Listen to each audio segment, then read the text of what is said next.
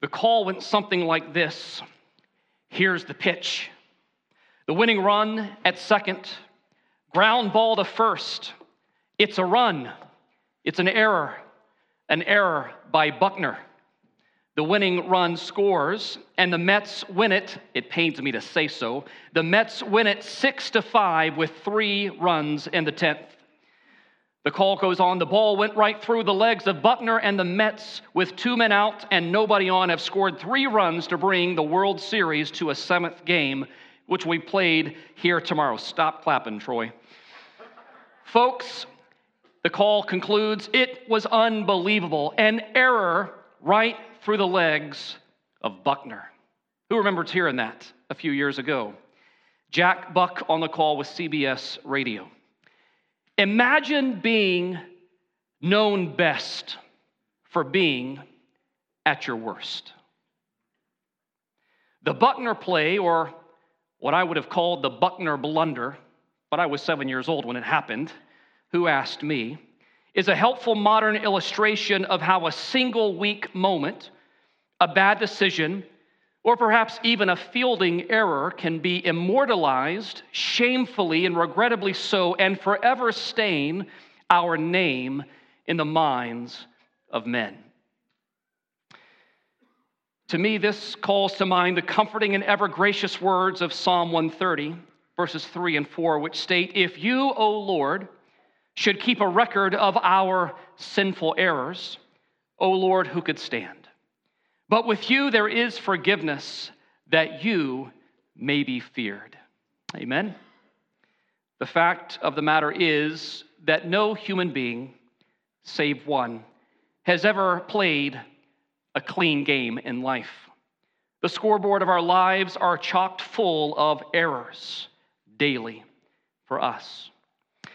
Well, listen, as bad as you might feel for former Boston Red Sox first baseman Bill Buckner, imagine getting your name in the paper, that is the Holy Bible, permanently, and for a less than flattering reason.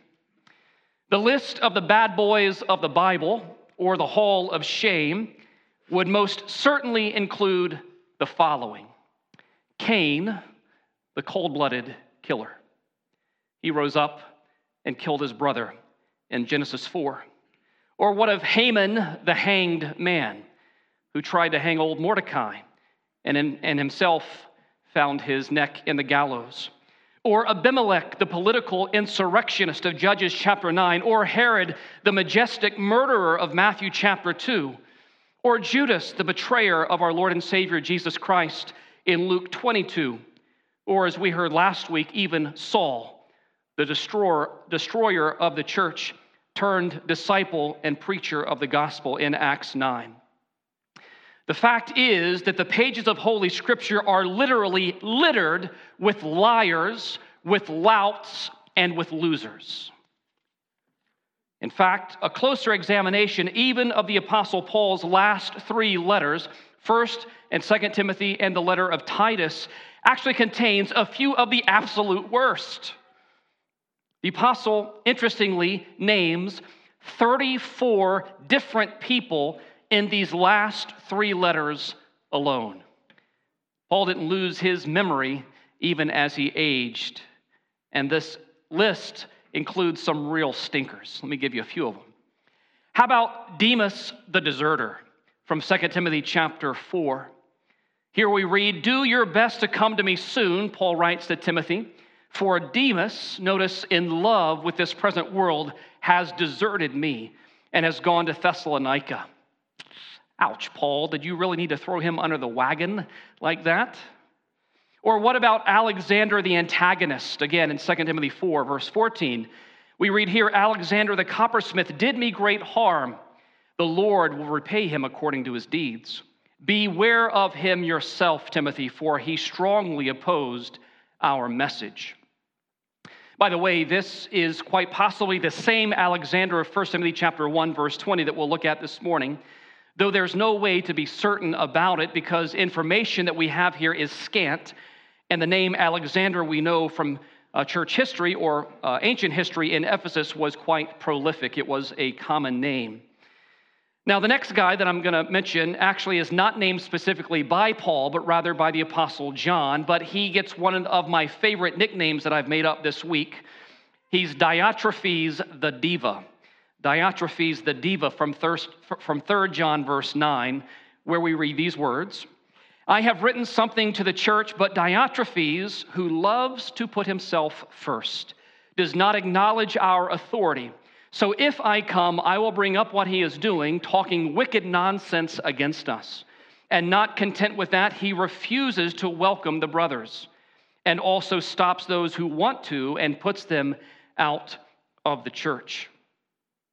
Well, then there's the pair of men mentioned here in the pastoral letters who turned away from Paul there in Asia, men named Phygellus and Hermogenes, the fugitives.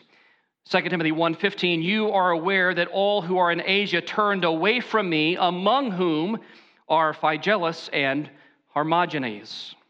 What do you got to do to Paul to get your name in the Bible this way? It's amazing. Well, last of all, we come this morning to the contemptible crew of erring elders there in the city of Ephesus, Hymenaeus, Philetus, and once again, Alexander. We read of them not only in 1 Timothy chapter 1, verse 20, but also of 2 Timothy chapter 2, verse 17, where Paul warns this, by rejecting this, some have made shipwreck of their faith, among whom are Hymenaeus and Alexander, whom I have handed over to Satan, that they may learn not to blaspheme. In 2 Timothy 2:16 and following says, Timothy, avoid irreverent babble, for it will lead people into more and more ungodliness, and their talk will spread like gangrene. Among them are Hymenaeus and Philetus, who have swerved from the truth, saying that the resurrection has already happened, and they are upsetting the faith of some. Aren't you glad you came to church today? Though we don't get a lot of information about these particular problem pastors, who were eventually expelled there in ancient Ephesus, it's quite possible that these last men mentioned could certainly be numbered among those whom the Apostle Paul refers to in 2 Corinthians chapter 11, when he goes a little James Bond with us and lists his grave dangers that he faced so often in his ministry.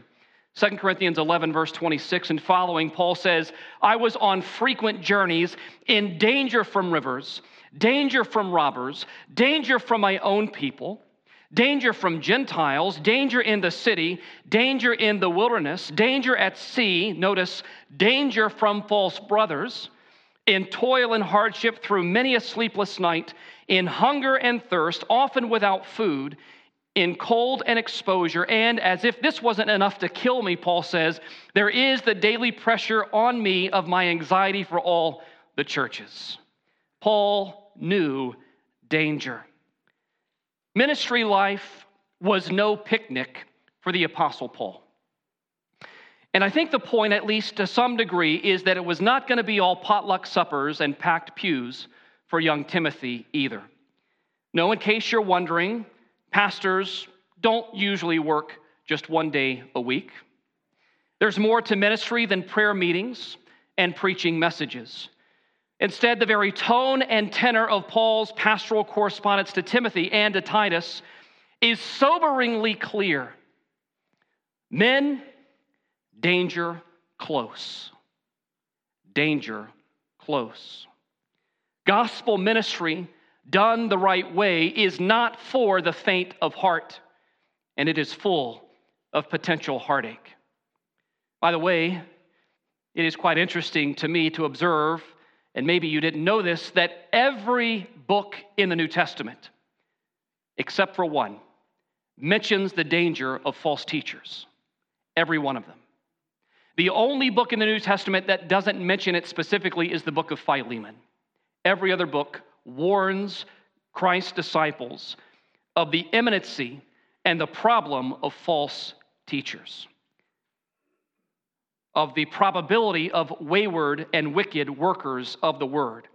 And Paul here in 1 and 2 Timothy and Titus even tells us a thing or two that we are to do about them and maybe to do with them. Wage the good warfare of faith. The eternal destinies of God's people are at stake. Now, the faithful shepherd, as the Bible well says, and as you well know, perhaps conjuring up some of in your minds Psalm 23, the faithful shepherd will have both a rod and a staff. A rod in one hand and a staff in the other. King David, who I think knew a thing or two about the joys and hardships of faithful shepherding, notes in Psalm 23, verse 4, "Even though I walk through the valley of the shadow of death, I will fear no evil, for you are with me.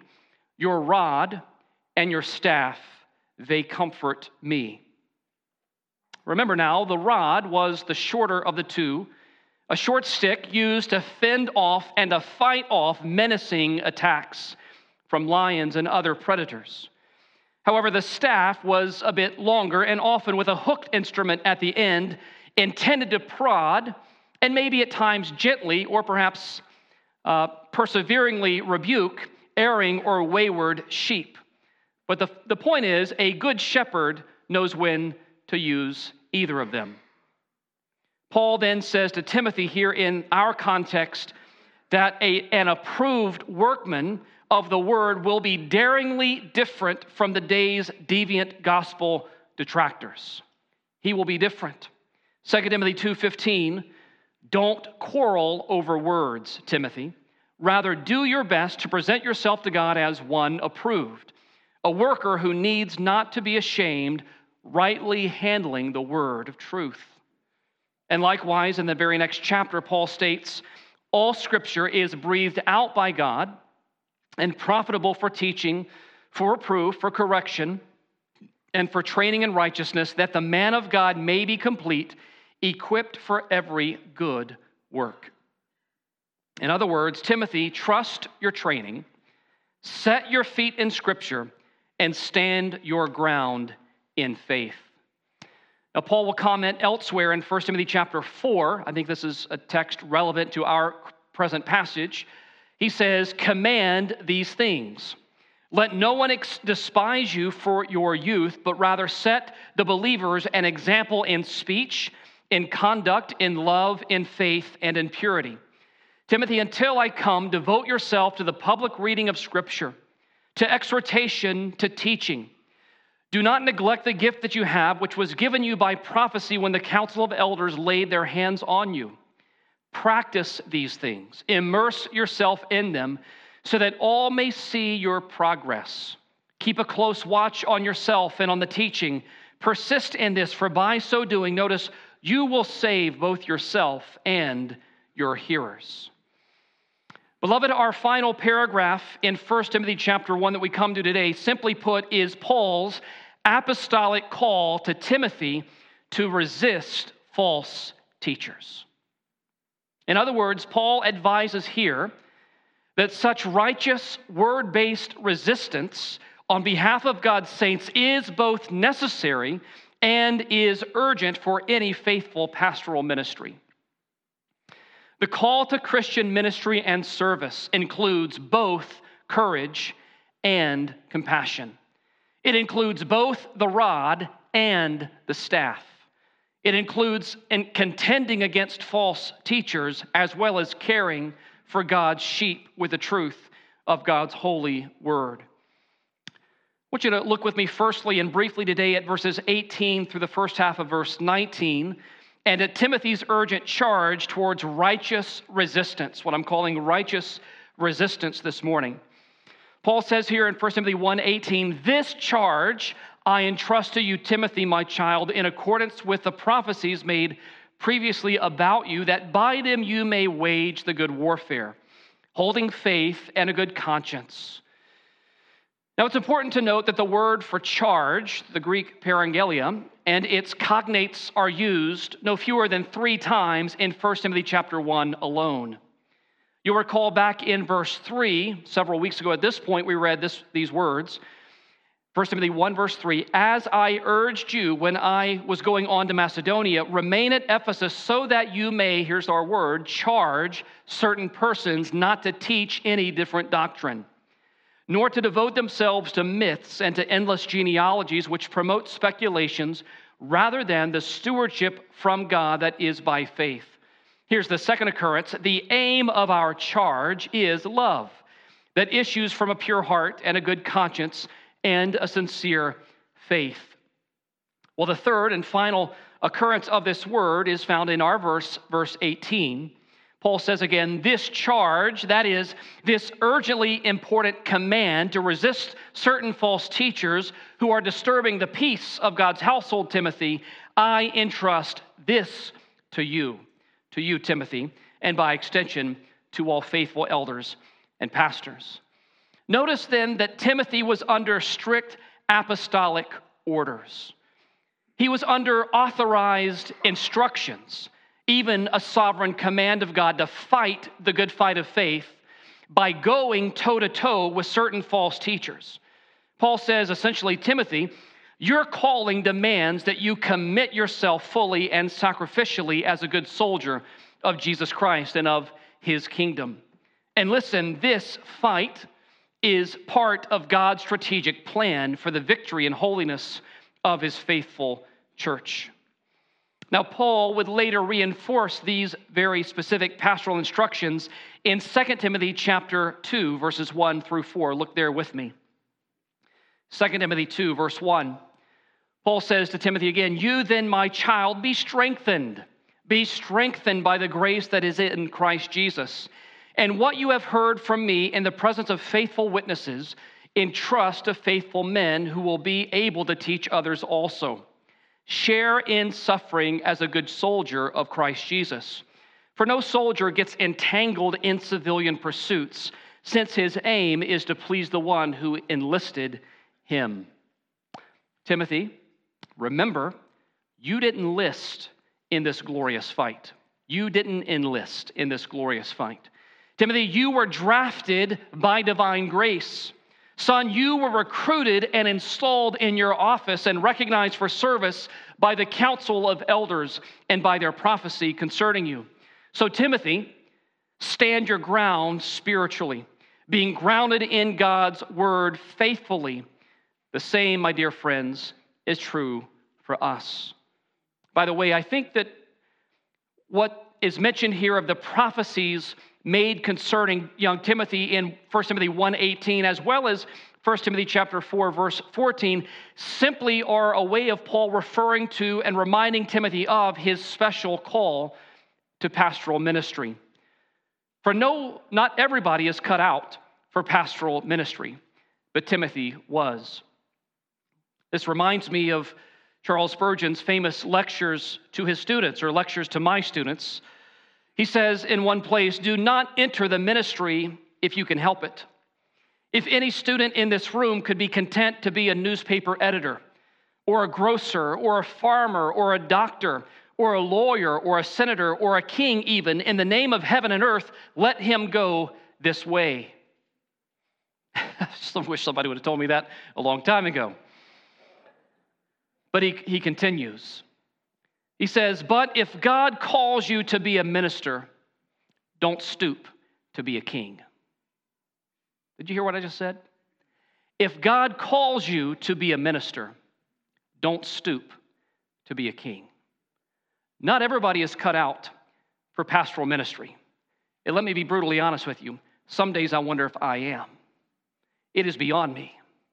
It is beyond me, friends. I ask you to pray for me. I ask you to pray for your elders and your pastors here at the church.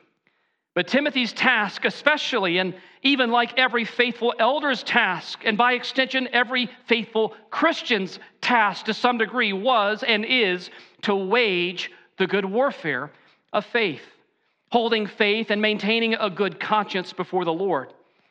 Christian ministers, as well as the members of Christ's body alike, are to wage a holy war. But listen, it is not a war with guns and bullets. It is not even firstly and primarily a war with ballots and votes, but instead it is a war with righteous weapons, the weapon of the Word of God.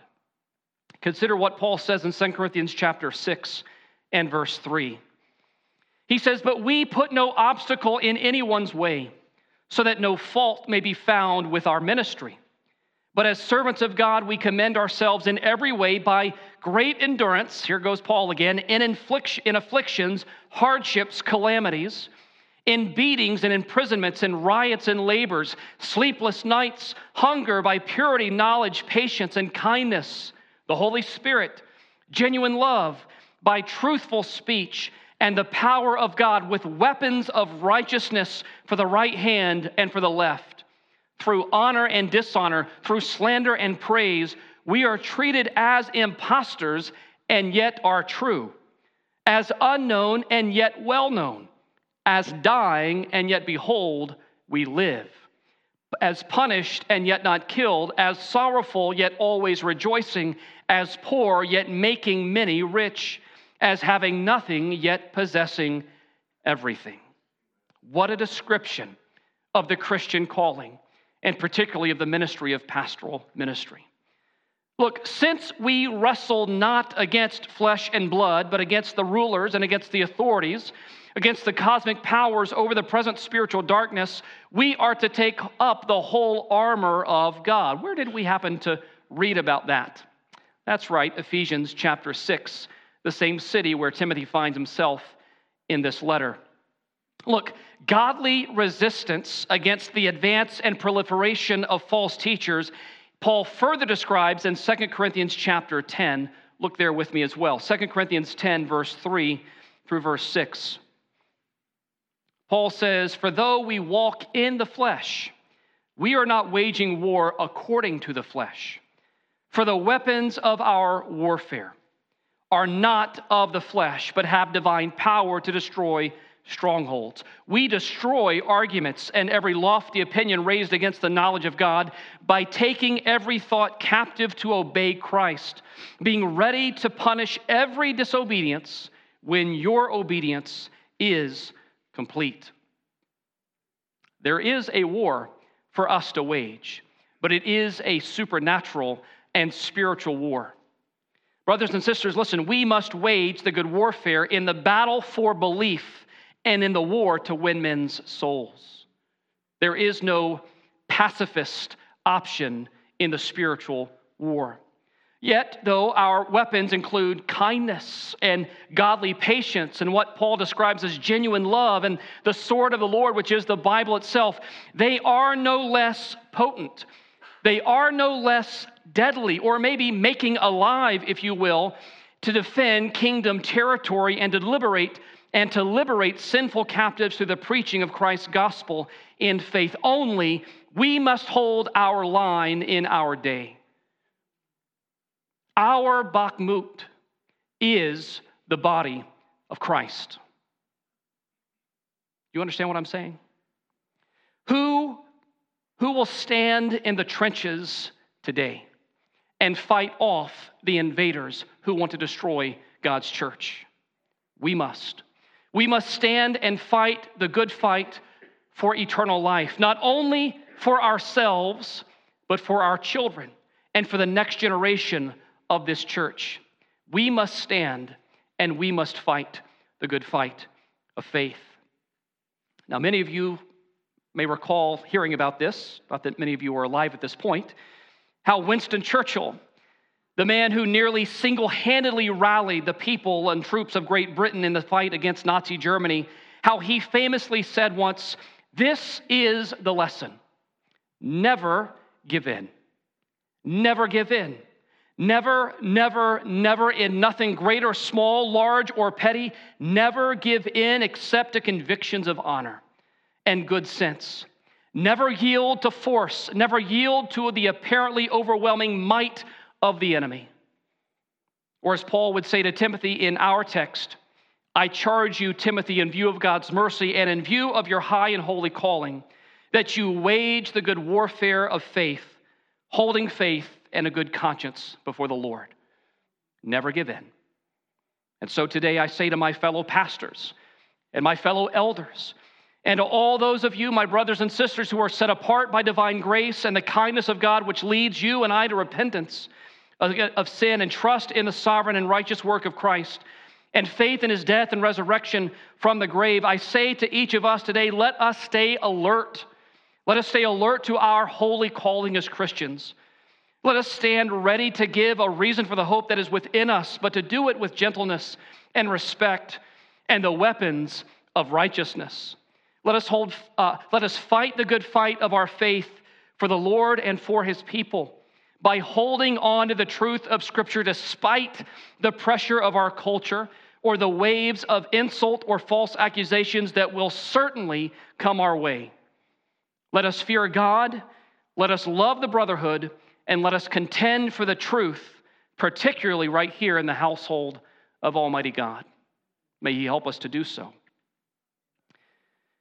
Well, that's the gist of the first half of today's sermon. Timothy, hold the line. Hold the line. Help is on the way. I'm coming, Timothy. It's your time to shine. It's your time to stand. It's your time to fight. Hold the line. Paul will say in 1 Timothy 6, verse 12, fight the good fight of faith. Take hold of the eternal life to which you were called, about which you have made the good confession in the presence of many witnesses. But if you were listening carefully to the scripture reading, you know there is another part coming. And it's a part that we dare not dodge. We must address. Secondly and finally this morning, I want you to see with me something tragic. There's a tragic occasion. There's a doctoral blunder on the part of at least two erring elders that gives Paul the opportunity, even the courage to speak this call to Timothy. It's a reason that sobers us up to the reality of apostasy in the church. If you get really quiet for a moment and you listen really carefully, then perhaps even right now you can hear the sad, shameful sound of yet another contemporary Christian, another modern denomination or church making a shipwreck of their faith in the name of progress. Again, the chilling Bible word for us this morning, and the term that should sober up every self-professing yet willingly sinful believer, is the term apostasy. Apostasy. It is a reality. This word basically means to stand away from something. It means to depart or to abandon one's faith. Now, we've all seen those who seemingly start out well, only to flame out and fall away and depart from Christ in the end. This departure, this abandonment of belief in Christ is exactly the idea that stands behind the concept of apostasy. Even saying it gives me a chill. Listen, the pastoral letters in particular warn us about the grim reality of apostasy within the visible church of Christ. Listen again at 1 Timothy chapter 4, verses 1 through 3. Now the Spirit, Paul says, expressly says that in latter times some will depart from the faith by devoting themselves to deceitful spirits and teaching of demons, through the insincerity of liars whose consciences are seared, who forbid marriage and require abstinence from foods that God created to be received with thanksgiving by those who believe and know the truth. Do these words sober you up in any sort of way? The French reformer John Calvin notes that a bad conscience is the mother of all heresies. A bad conscience is the mother of all heresies. Likewise, in 2 Timothy chapters 3 and 4, Paul's last words before his own martyrdom, Paul further prepares the church for the eventuality of evil sprouting up among the flowers of God's faithful in the field of his church. 2 Timothy chapter 3, verse 1. But understand this, Timothy, that in the last days there will come times of difficulty.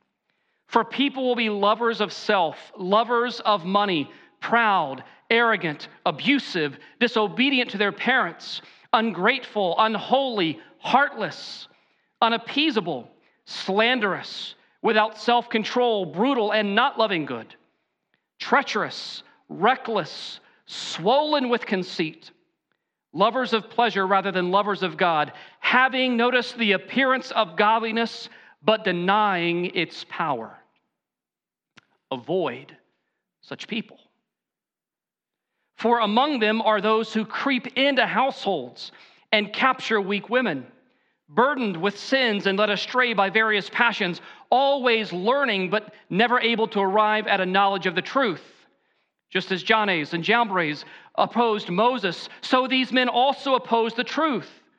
Men corrupted in mind and disqualified regarding the faith. But they will not get very far, Paul adds, for their folly will be plain to all, just as was that of those two men. Church, note in that passage the characteristics of these problem makers and false professors. They sneak in. They devour minds. They woo you away. Note them and have nothing to do with them. Have nothing to do with them. That's what you do with a false teacher. You have nothing to do with them. You avoid them, be it in person or online, be it here in the church or on the television set. You have nothing to do with them. Avoid false teachers. They bear a contagion that is deadly. Avoid them.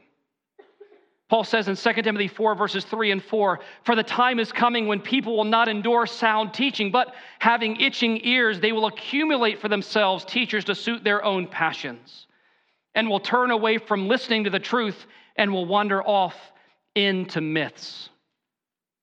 Now, if you're paying attention, and I see most of you are today, there is some unsettledness in your spirit. There is a blessed tension rising in your heart. Let me explain. Clearly, it is possible for professing Christians, even so-called Christian leaders and pastors, to walk away from and abandon the Lord. With what we see in our eyes, in our time as human beings, it is very clear, if not all that uncommon, for people to start well and flame out. It happens. It's what apostasy is all about. Paul names two such erring elders in the Ephesian context, Hymenaeus and Alexander, along with a third identified individual in 2 Timothy 1, verse 17, named Philetus. And these men were making a mess of things in God's spiritual household called the church. It's interesting to me that Paul is sort of working with a nautical theme with his word choice here. That in verse 19, it's easily missed in our English translations, but he writes, "by rejecting this." The word rejecting this in the Greek is from the Greek word apatheo, meaning to have cast away, to push aside, even to shove off. To shove off. Some have made shipwreck of their faith. Now it's helpful, and we'll take the time right now to do it, to fast forward to 2 Timothy chapter 2. Go over there with me to 2 Timothy chapter 2, verse 16, to get a little bit better sense of the real blundering, backsliding into unbelief on the part of these three men. What was the specific error behind their teaching? And again, Paul is guarded. He doesn't give up all the goods here. In fact, I think these men represent a greater error that we need to identify and avoid, but there are some specifics that we are given in the text. 2 Timothy 2, verse 16. "But avoid irreverent babble, for it will lead people into more and more ungodliness, and their talk will spread like gangrene. Among them are Hymenaeus and Philetus, notice, who have swerved from the truth, saying that the resurrection has already happened." There it is. Saying that the resurrection has already happened. They are upsetting the faith of some, but God's firm foundation stands. I had to read these words. "Bearing this seal, the Lord knows those who are his, and let everyone who names the name of the Lord depart from iniquity." Simply stated, these men departed from sound doctrine and were carrying others into deadly error. Paul J. Ochtemeier states that with Philetus, Hymenaeus held that the general resurrection was already past. That is, Gnostic dualism, assumptions very likely supported an anti-Pauline spiritualizing of the Christian hope and denial of a future bodily resurrection. This was not mere hypocrisy. This was blatant heresy. False teachers may be hypocritical, but they are damned for heresy. For heresy. Hymenaeus and Alexander colluded to misinform and mislead others into the error of their apostasy, claiming to be true believers in God while denying the true teachings of the gospel concerning the crucified, risen, and returning Jesus Christ. These two erring Ephesian elders were a living illustration of what the Apostle John would later state. 1 John chapter 2, verses 18 through 20, where John says, "Children, it is the last hour. And as you have heard that Antichrist is coming, so now many Antichrists have come. Therefore, we know it is the last hour." Notice this verse 19. "They went out from us, but they were not of us. For if they had been of us, they would have continued with us. But they went out that it might become plain that they all are not of us. But you," John writes, "have been anointed by the Holy One, and you have all knowledge." Let me state the obvious. There is a clear and apparent and candidly unsettling tension in this teaching between the doctrine of our perseverance, which we unquestionably affirm as a church, the doctrine of perseverance, and the reality of tragic apostasy on the other. If you fail to feel the tension, you're not really paying attention. But if you feel the tension, you're right where you need to be. You understand that? I've learned in my years it's good to feel tension in Bible study.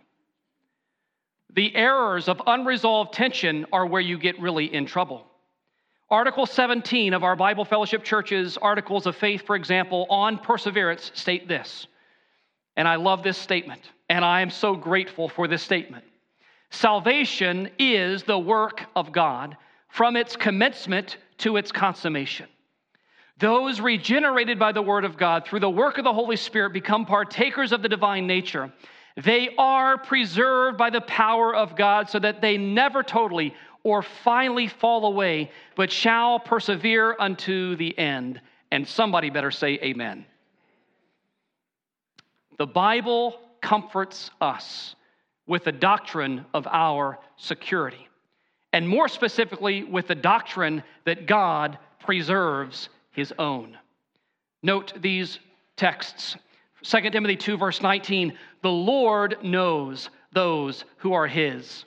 Philippians 1, verse 6, "He who began a good work in you will be faithful to bring it to completion at the day of Christ Jesus." And finally, 2 Thessalonians 3, verses 2 and 3, "Not all have faith," Paul says to the church, "but the Lord is faithful. He will establish you and guard you against the evil one." Beloved church, the doctrines of grace and of God's power to preserve us through the gospel embolden our endurance in our walk of faith. They embolden us. If I didn't believe in the doctrine of perseverance, I would fear myself to death. I would fear myself to death. The golden chain, as it's so called in Romans 8, announces beautifully, Romans 8:28 and following, and we know that for those who love God, all things work together for good. For those who are called according to His purpose, for those, notice, whom He foreknew, He also predestined to be conformed to the image of His Son, in order that He might be the firstborn among many brothers. And those whom He predestined, He also called. And those whom He called, He also justified. And those He justified, He also glorified. The golden chain of the gospel of grace is what guarantees our place in heaven. It is not your perseverance. It is God's power to preserve you. It is God's power to preserve you. Listen, Jesus Himself, the good and faithful shepherd of the sheep, tenderly calls us as His church in John chapter 10, verses 27 and following, saying, "My sheep hear my voice, and I know them, and they follow me. I give them eternal life, and they will never perish, and no one will snatch them out of my hand. My Father who has given them to me is greater than all, and no one is able to snatch them out of the Father's hand. I and the Father are one." If you want to rest in your security, keep your eyes on God's hand. Keep your eye on Christ's power. If you want to constantly doubt your salvation, keep your focus on your own perseverance, on your own striving, on your own strength. But beloved, ours is a great salvation because in part it is a secure salvation. It is a secure salvation. Our faith rests securely in the hands of a faithful Father who never fumbles and never commits an error. But the counterpart of Scripture, the place where we in our church perhaps are often far too silent, is the sobering warning and reminder that there are those who start with a good profession in faith in God, but then they prove by their walking away, that is, by their apostasy, that they never truly possess the life of Christ in them. They look to be the genuine article, but they never authentically love the Lord their God in any legitimate sense. And let me tell you, it is virtually impossible for us to know the difference. They were self-deceived, and they deceived others. They fell away because in the end, they had never belonged to Christ in true belief in the first place. Consider the parable of the soils of Matthew 13. Only one of 4 soils is the good soil. Perhaps by implication, we could see that there are fewer who profess faith that actually possess it in the gospel. Again, I'm not wanting anyone to walk out of here in a crisis of your faith, but I am wanting to clearly warn you that there are those who start out but do not end well in the faith. Hymenaeus and Alexander were 2 such pitiable souls. The truly terrifying thing is that they made it all the way into church leadership. We don't know for certain, but they probably were elders in Ephesus before their duplicity and false doctrine was discovered. So what did Paul do?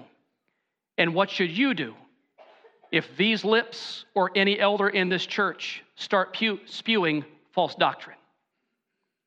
Walk us right out the door. Walk us right out the door. There's not a one of us that's above accountability to God's word. Paul says in verse 20, "These men I have handed over to Satan that they may learn not to blaspheme." The thing that I fear most, and the reason why I work as hard as I do, is because I know James 3:1 is in the Bible. Not many of you, my brothers, should be teachers, for you know that you'll be judged with a greater strictness. There's only one other instance of this phrase in the New Testament, and it's found in 1 Corinthians chapter 5. And if you know your Bibles, you know the context of that text is a shocking revelation of sexual immorality within the church at Corinth. It's the only other place where this phrase, "deliver them over to Satan," is used. 1 Timothy 1:8, 1:20, and 1 Corinthians chapter 5, verses 4 and 5. Listen to what this says. Paul says to the church in Corinth, "When you are assembled in the name of the Lord Jesus, and my spirit is present with you, with the power of the Lord Jesus Christ, you are to deliver this man to Satan for the destruction of the flesh, so that his spirit may be saved in the day of the Lord." What are you to do with apostatizing elders? Well, you are to avoid them, and then you are to confront them, and then you are to excommunicate them. And in that order. The process of church discipline, Matthew 18, 15 to 18 specifically, was given to the church to purge the evil of unrepentance and false teaching from the purity of the body of Christ, as well as a merciful mechanism that is meant to rescue and ultimately to restore and redeem straying sheep back to the fold. Church discipline has a bad rap, but it's a beautiful act. It's a beautiful and gracious act aimed at the protection, the purity, and the ultimate restoration of God's erring sheep. Because if we don't identify and remove sin according to God's word, it, like gangrene, or perhaps we might say like cancer, will metastasize, it will spread, it will bring disorder, and ultimately it will bring death to the household of God.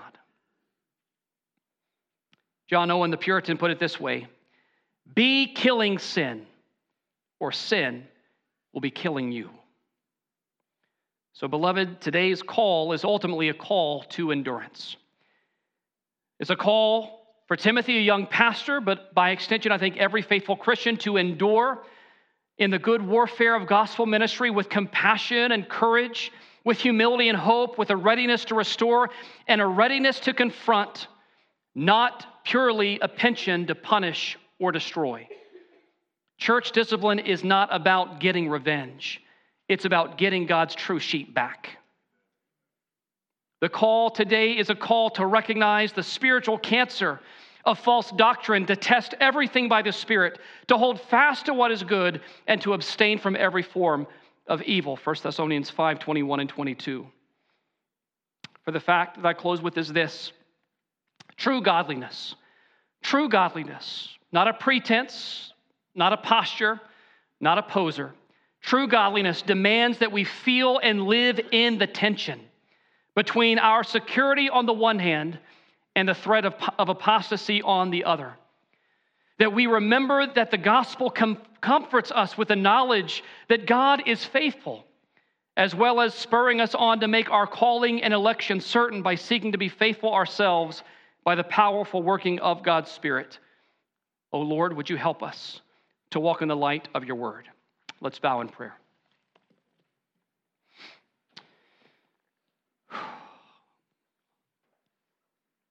Our Father, we thank you for the truthfulness of your word. Thank you for its clarity. Thank you for the conviction that you work through the word as the Holy Spirit brings light and understanding and conviction to the hearer. Oh Lord, I pray that you would steel the spine of your people to, in Christ-like compassion and courage, identify and resist false doctrine and immoral living in God's house. That we would carefully and winsomely but boldly confront evil, first in ourselves, but also in our family. That it would be driven away from your church, that you might gain the glory. But also, Lord, and equally so, I pray for every single listener this morning. I pray this for myself this week, that if there is any duplicity in our heart, any false professing Christian or identifying Christians in this church, that your Holy Spirit would grant true and everlasting repentance, and they would come home to Christ. Oh Lord, preserve us and give us the grace to persevere, we ask in Jesus' name. Amen.